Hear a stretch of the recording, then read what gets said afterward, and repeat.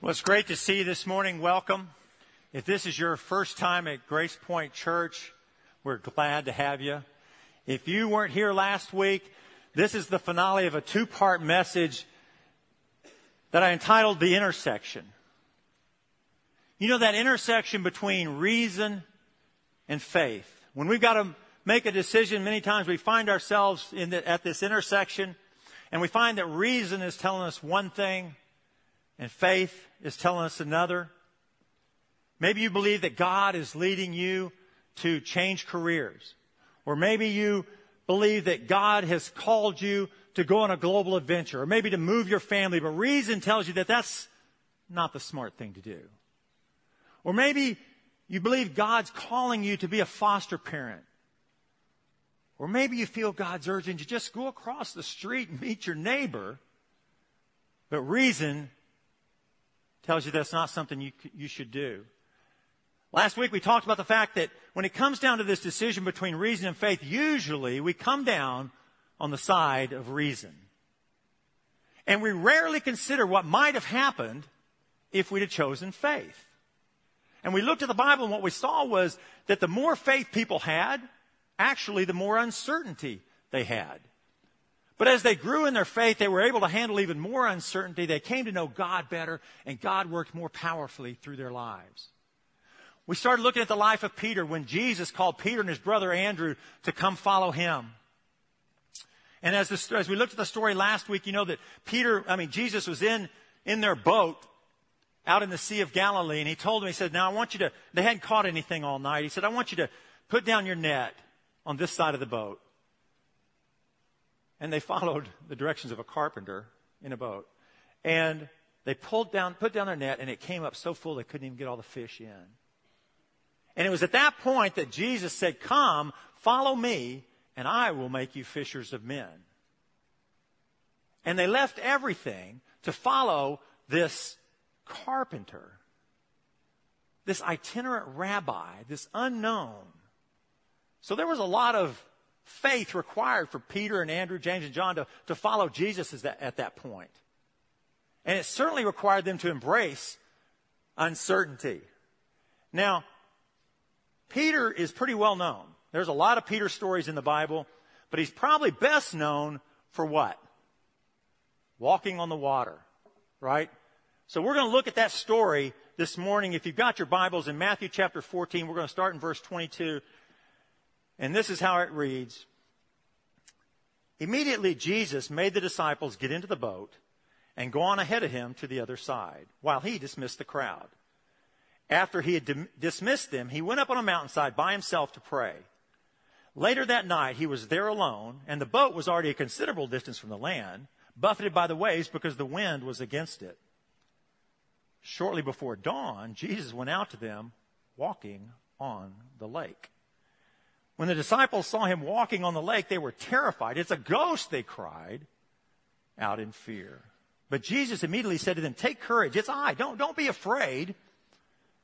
And Peter replied, Lord, if it's you, tell me to come to you on the water. And Jesus said, come.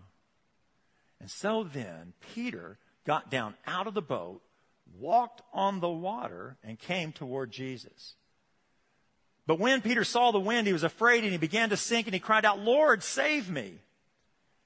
And immediately Jesus reached out his hand and caught him. And it says, oh, you of little faith, why did you doubt? And when they climbed into the boat, the wind died down. And then those that were in the boat worshipped him, saying, truly, you are the Son of God. Why don't we step out in faith like Peter did?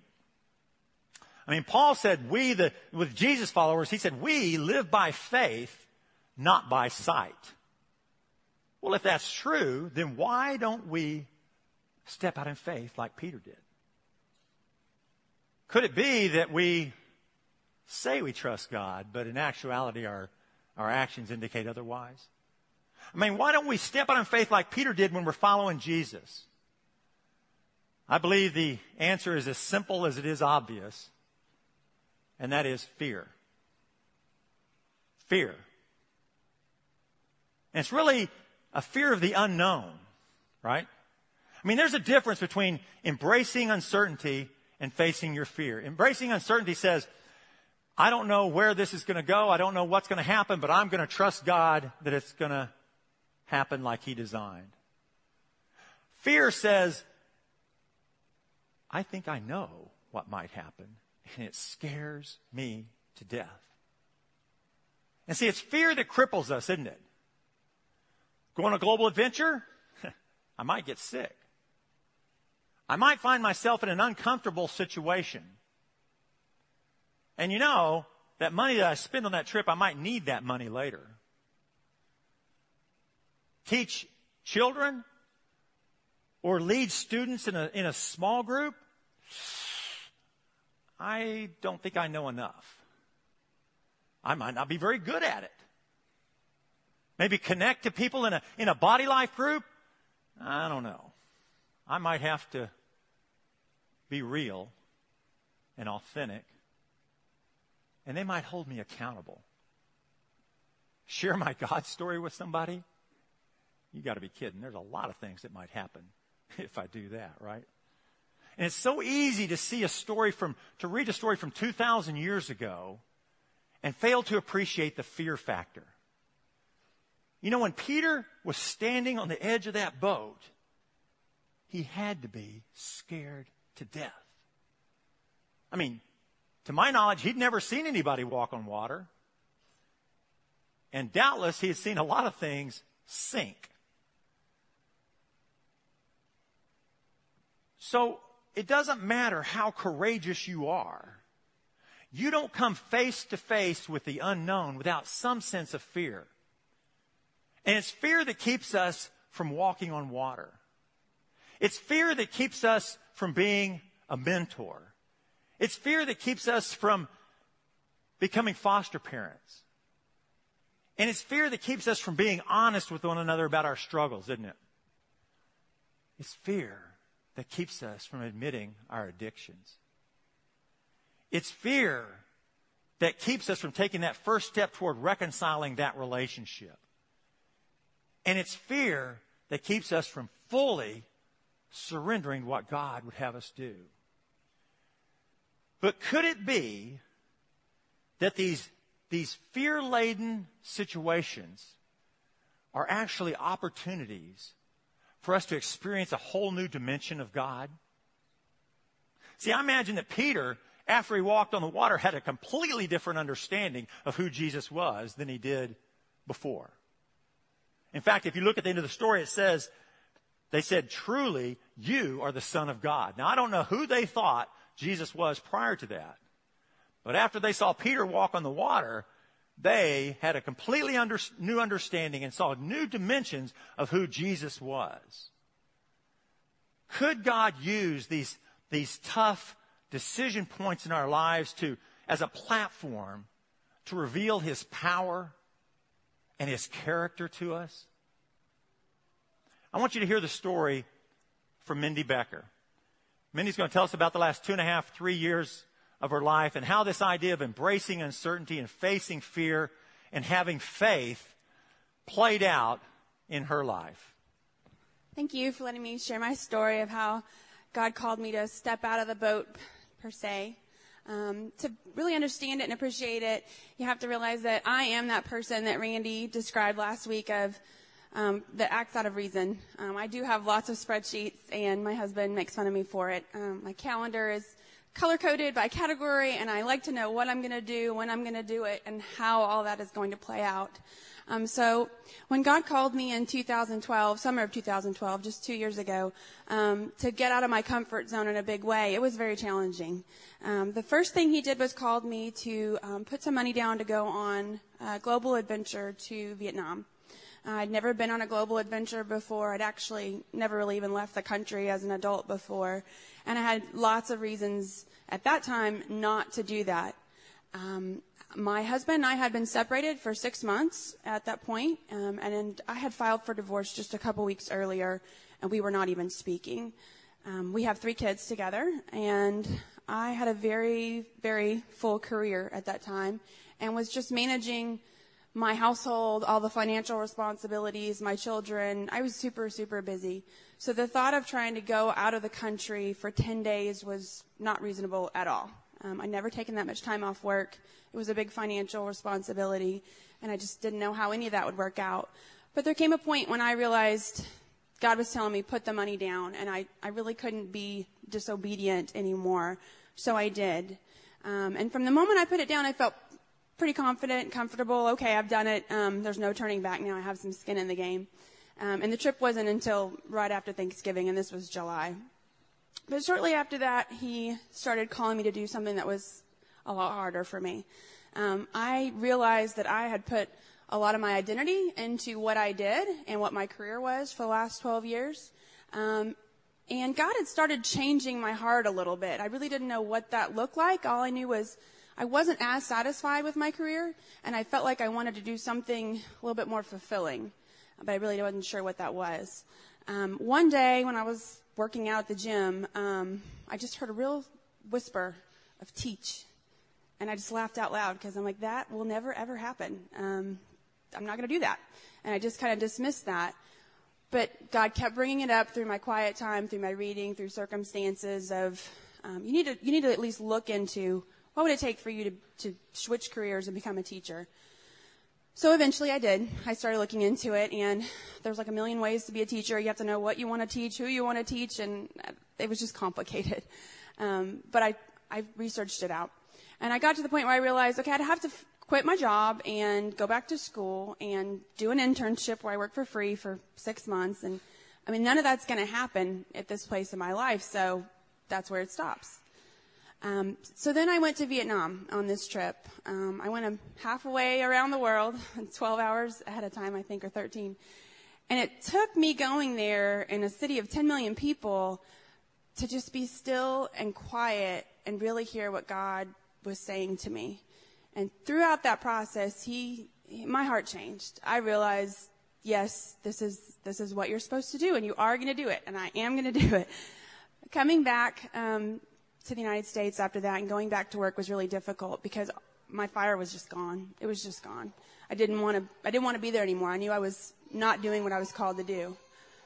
December 28th, everything changed. My company reorganized, and a stranger that I'd never met came and told me my job was over and watched me pack up my desk and walk me off the property. That was really hard for me because I am a control person. I like to make the decision of, no, wait. I wanted to decide when I left, how this was going to go down, and none of that was happening. And I remember calling my dad on the phone, just crying and being like, I'm so hurt and I'm so scared. I don't know how any of this is going to work. And my dad is very much like me, only probably more reasonable than I am. And I just remember him saying, do you remember 2 weeks ago when we were talking in your driveway and you said, God's called me to teach, but I don't know how any of this is going to happen. And he just reminded me, like, God's opening the door for you. You just have to step out and do it. And that's easier said than done. But I did, and I went back to school. 7 days later, I started at the U of A and joined a bunch of college kids for classes that, I mean, it was really odd for a 34-year-old to be back with a bunch of college kids, but I did. The next 18 months was really tough. It was so exciting, but so tough at the same time. My family did come back together, and my husband was very supportive of this journey. But let's face it, I mean, I went from a great career to incurring college debt and not having finances there for me. But God provided. He continued to provide. And I graduated this May and thought, okay, here I am. I'm ready to go. I'm ready to call me to do. I interviewed for 4 jobs and didn't even get a call back or email or anything for them. And that was, again, felt very rejecting because I'm like, wait a minute, I'm doing what you called me to do. In the middle of the summer, I went to Cambodia, and that was amazing. It was scary at the same time because God threw me another curveball. I thought I was going to Cambodia, and then suddenly I was leading the trip to Cambodia, which I'd never done before. But God used that again. Take me to a place where I would be still and quiet and listen to him. And so when I came back from Cambodia, just a few days later, I got a call went to an interview, pretty much broke every interviewing rule as far as what you're supposed to do and how you're supposed to act. And I just laid it on the line. I'm like, look, God's called me to do this. I don't know how it's going to work out, but I just know he's given me this calling and I have to be obedient. And after I left, I thought, I will never, ever hear from them again. And before I even got home, I got a call like, we want you. And I'm like, really? Okay. And so I'm starting in like 2 weeks this job, and I'm terrified because it's not the place I thought I'd be teaching, not the subject I thought I'd be teaching, and not the age group of kids that I thought I'd be teaching. So this isn't the end of the story for me, and this fear, stepping out in fear, this is really just the start of another chapter. But I hope maybe you could find some encouragement in this. I've been hanging out in Esther for the last couple of months, and there's this verse that probably everybody knows. It's something like this, where Mordecai tells Esther when the Jews are set to be destroyed, and she's fearful. She's like, I cannot go talk to the king because the sentence for that is death. And he says something like, maybe you're put in this position for just this reason. And I'm not in a position of high rank, and probably a lot of people here aren't. But I think wherever you are, God's got you there for a reason. And you have to grasp that with this wild faith and just run with it and be like, I'm going to answer that call, even if it costs me a lot. So, thank you.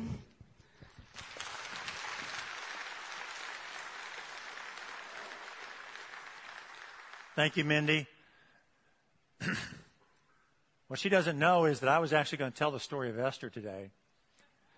And if you know the story of Esther, Mordecai says, who knows, but maybe you were put in this position for such a time as this. You know, we want money-back guarantees before we step out on faith, don't we? But there's a problem with money-back guarantees because they completely take faith out of the equation. You know, there's no such thing as risk-free faith. If there's no risk, there's really no faith, is there? And see, a lot of us want God to put the odds in our favor. In fact, we ask God, he said, would you reduce the risk for us? I'm afraid that many of us pray as if God's primary objective is to put the odds in our favor. If you did an honest assessment of your prayer life, I think you'd be amazed at the percentage of prayers that revolve around risk reduction. Have you ever prayed, God, put me in a boat, in a sinking boat, in the middle of the sea, in the middle of a storm? Well, no. I mean, why would anybody pray that, right? And I'm not suggesting that we should put God to the test like that. But what I am suggesting is that my experience is that God works most powerfully in us when we're outside of our comfort zone.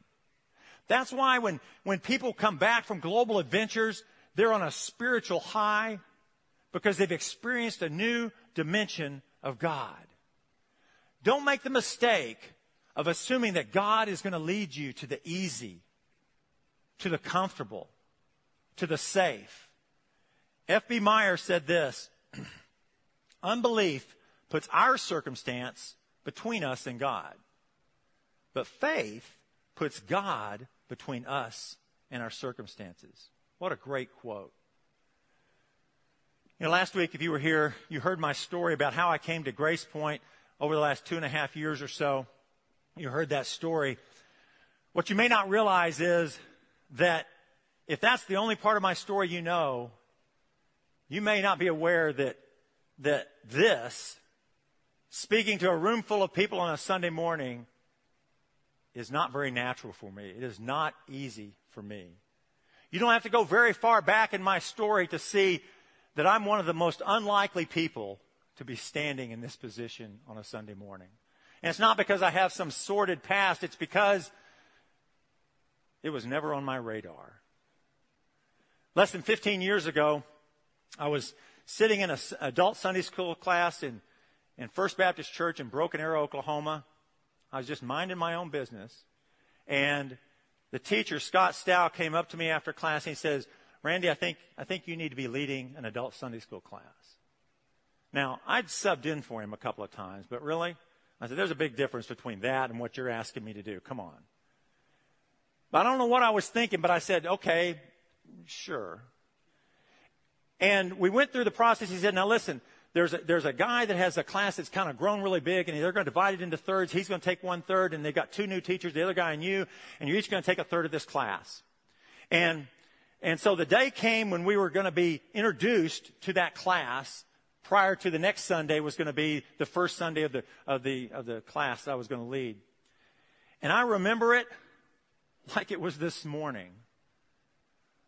We're walking toward the class, and the teacher was going to introduce us. The primary teacher was first, and then the new guy number 1, and then me. And it was an old building. It was a very narrow hallway, so we had to walk in single file.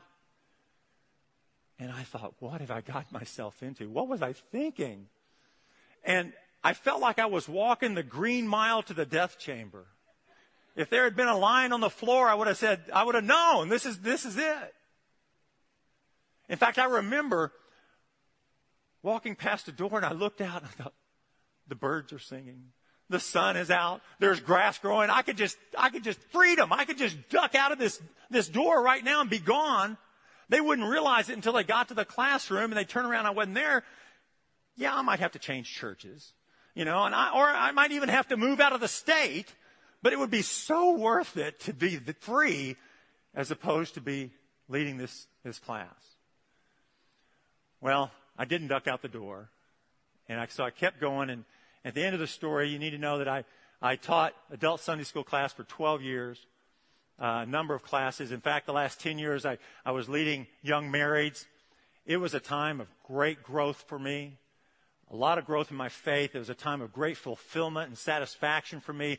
It was great for me to have the opportunity to see people grow in their faith and mature in their faith. But here's the point. You don't want to face fear just so you can thumb your nose at fear. That's not the objective. You want to face fear when you're following God, because if you do that, you'll have the opportunity to be part of some amazing things. Just a couple of months ago, I got a call from a young lady that was in one of the last classes that I led. I hadn't talked to her in months. And she called me to tell me that her father had been diagnosed with a terminal illness. And she said, you remember us praying for him? And I said, yeah, I remember that. She said, well, I want to tell you what a difference our class made in my life, in how the things that I learned and the confidence it gave me. She said, you remember us praying that, because he's not a believer. She said, I want to tell you, and she had tears in her voice. She said, I want to tell you, I got to lead my dad to Jesus last night. And oh, by the way, my mom too. 2 weeks later, her dad was dead. Why do I tell you that story? What an honor, what a privilege it was for me to be part of that story. And it never would have happened if I'd have ducked out of the door that day I was walking the Green Mile. It never would have happened. I wouldn't be at Grace Point today if I'd have ducked out that door. See, the greatest victories can be just on the other side of fear. Last week we talked about the fact that many Christians believe that faith should reduce uncertainty, should reduce fear, should make our lives more secure. But we looked and we saw that the Bible really teaches that living by faith doesn't reduce uncertainty. Because Jesus is going to call us to do things and to go places that defy reason. Faith is going to put us in places where our circumstances don't make a lot of sense. Why? It's because it's in those circumstances that we require total reliance on God. And it's in those circumstances that he reveals himself. Now, I recognize that this is not a message that plays well in the American church, in American Christianity, where preachers promise health and wealth and success. But I challenge you to find one person in Scripture that was used by God that didn't experience a great deal of uncertainty and fear? Because I can't find one. I think of Noah and Abraham and Moses and Joseph and Jacob and Isaac, Gideon, Ruth, Esther, Mary, the mother of Jesus, Paul, John the Baptist, every disciple. They all had a degree of uncertainty and faith in their walk with God. Max Lucado said this. He said, at the beginning of every act of faith, there's often a seed of fear. For great acts of faith are seldom born out of calm calculation. So how can we face the fear? How can we have the faith to walk on water? I believe it begins with our perspective. And Lucado had another quote. This is not Max Lucado Day at Grace Point, but he had another quote in a recent book that he wrote that said in the book, Fearless, Imagine Your Life Without Fear. He said, feed your faith and your fears will starve. I had that backward. Feed your fears and your faith will starve. Feed your faith and your fears will. See, I'm convinced that a lot of our problems are perceptual. See, our problems look really big if our God is really small. And if you have a small God, you're going to do small things. And if you have a small God, you're going to run away from the things that scare you. But what if our arguments against taking risks like Peter did are deeply rooted in our small perspective of God? See, if you have a big God, He's going to do big things.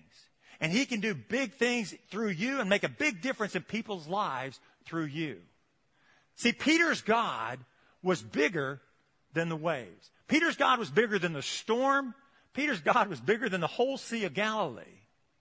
And because Peter's God was that big, the situation was just an opportunity for his big God to showcase His big power.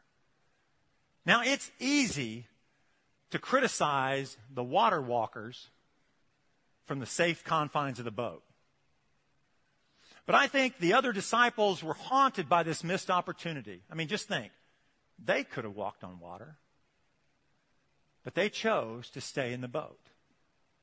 And they missed a once-in-a-lifetime opportunity. If we let fear win, we're left to wonder what our lives might have been like if we just seized the opportunity. If we let fear win, we're wondering, what if I'd have stepped out on faith? Now, what are your images of a country like India? Have any of y'all seen Slumdog Millionaire?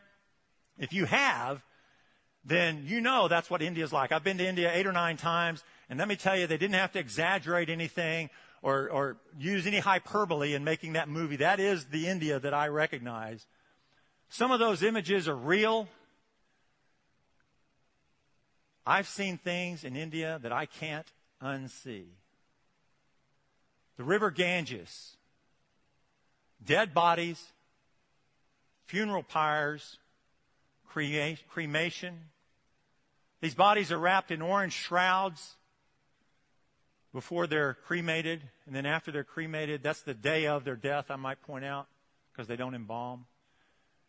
They take those orange shrouds and throw them off toward the River Ganges. If I'd let my fear of seeing these images win, I never would have gone to India. If I never would have gone to India, I wouldn't have had the opportunity to hear true stories of miraculous healings. I talked to a young lady whose father had been paralyzed for several years from the waist down. And they had been to the local witch doctor. They had been to the real doctors. They had tried everything from incense and incantation and whatever the Hindu gods required, and nothing had worked. She and her father were invited to a house church in a nearby village. They went. These believers prayed for her father. And within weeks, he was walking. If I'd never gone to India, I wouldn't have seen a courtyard of 75 to 100 people in the middle of nowhere praising the God of creation. If I hadn't gone to India, I would never have met a self-proclaimed Satan worshiper turned God, Jesus follower. Now, would these things have still happened? Sure. But my faith would have been so much poorer for it. I can identify with Peter, who wrote in 2 Peter 1:16, said, "For we did not follow cleverly devised stories when we told you about this coming of our Lord Jesus Christ in power." I'm not making up these stories. I took those pictures. These are not cleverly devised stories. Peter said, "But we were eyewitnesses of his majesty." And I say this in all humility. I have been an eyewitness of his majesty. And so have a lot of you. When you step out on faith, you never know what you're going to see. So where does fear come from? It doesn't come from God. How do I know that? 2 Timothy 1:7 says, "For God has not given us a spirit of fear, but of power and of love and a sound mind." And in the seat backs in front of you, hopefully there's some of these cards with just that verse on them. And you're welcome to get in the first hour. I got a bunch of them. If you don't, there's going to be some on the way out for you to get. But I want you to have this. It says, "What does faith require of you?" And then it has that verse. And you can put it in your Bible. You can put it on your mirror. You can put it in your car to remind you when you're fearful, it's not God that put that fear there. So where does fear come from? It comes from Satan. Satan wants to scare the living daylights out of you. That's a phrase my grandmother used to say, and I don't understand it any better now than I did then, but it sure sounds terrifying. That he wants to scare the living daylights out of you. And he basically has two tactics. The first is to remind you of your potential failure. And he just uses your natural fear to do that. That thing that you dread that might happen, that thing you dread most. And all of us have fears like that, don't we? There's something, and it may be flashing through your mind right now, there's something that is the worst possible outcome. There's something that might happen if you totally surrender to God that you just dread. And you're afraid of it. But there's something that most of us fail to realize is that water walkers don't run away from what scares them. Water walkers know that the greatest spiritual breakthroughs in our lives can come when we push through those fears.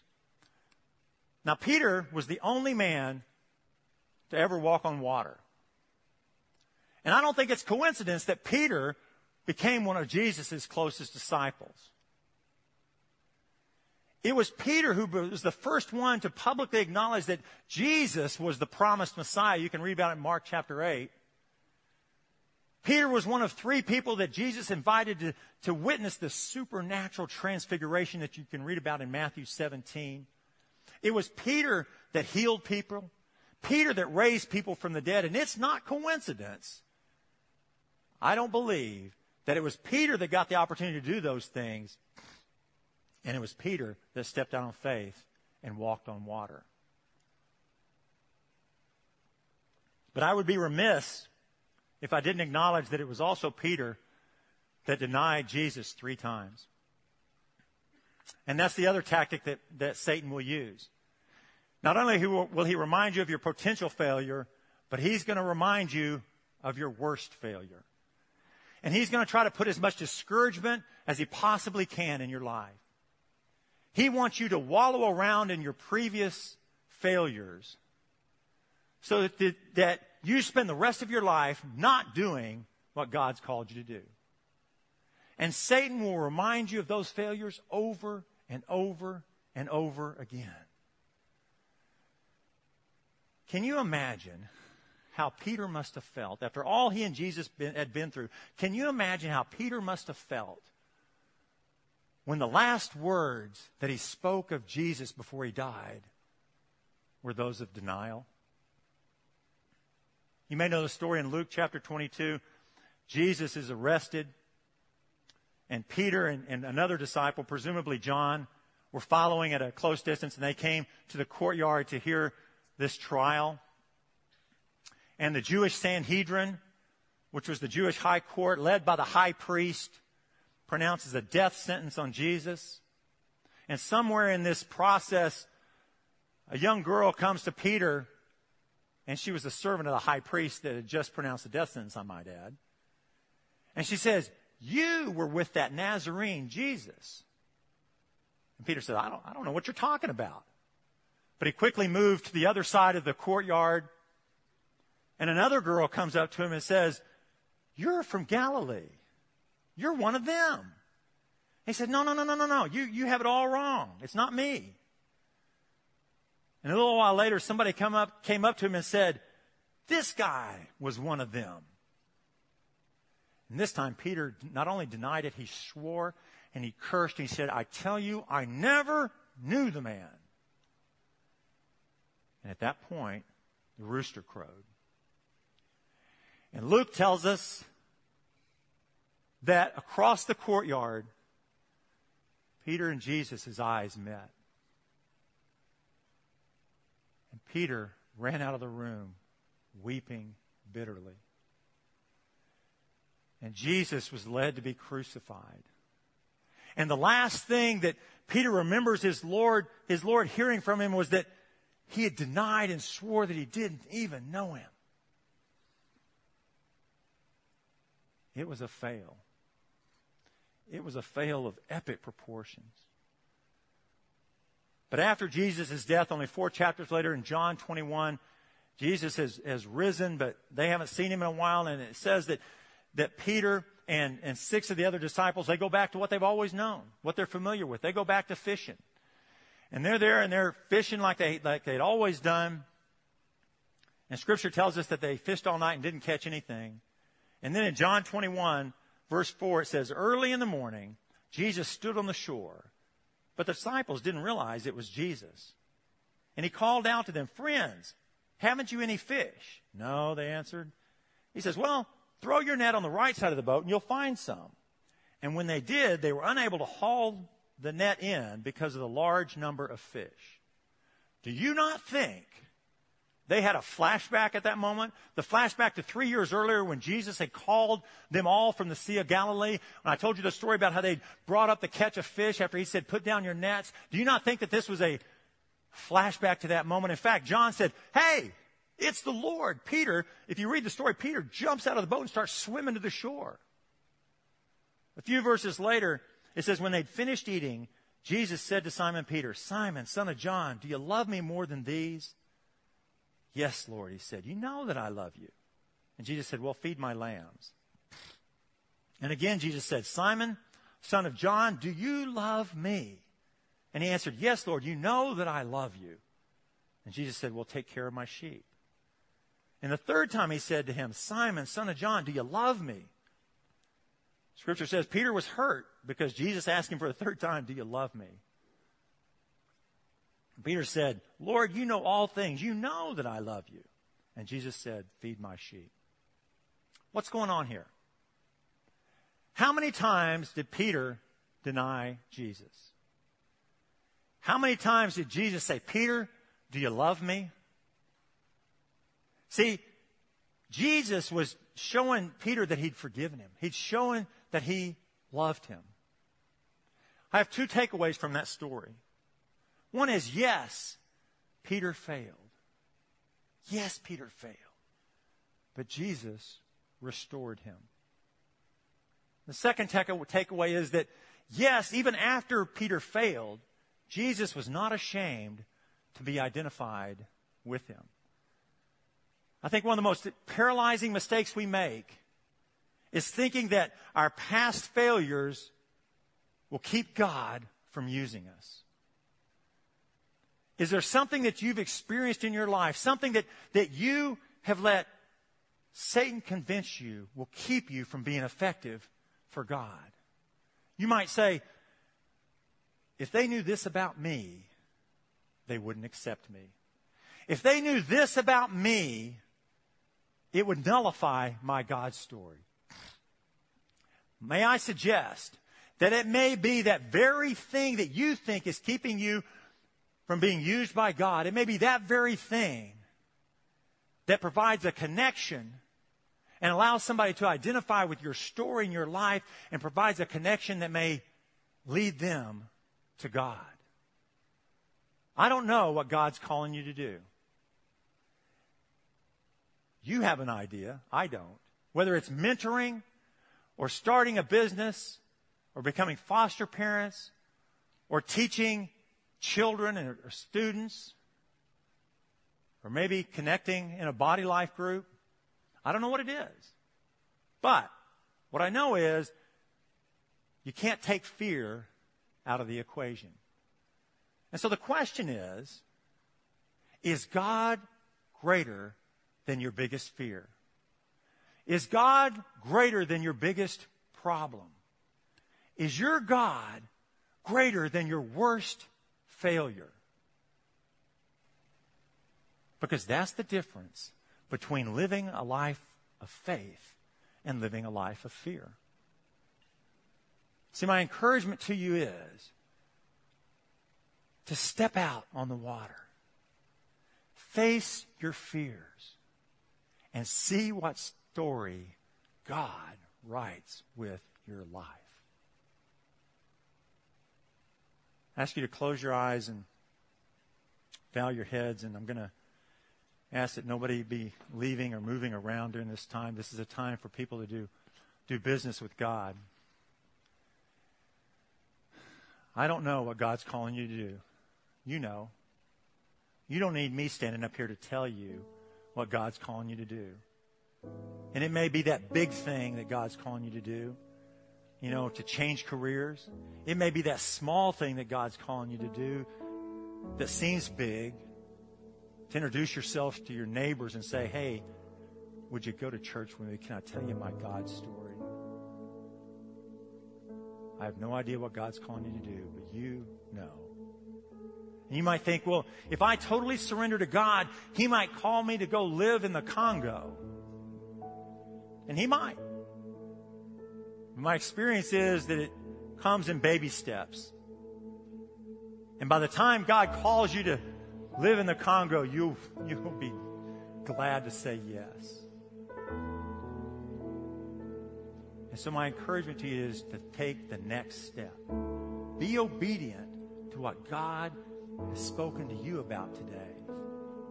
Face your fears and see what God can do with your life.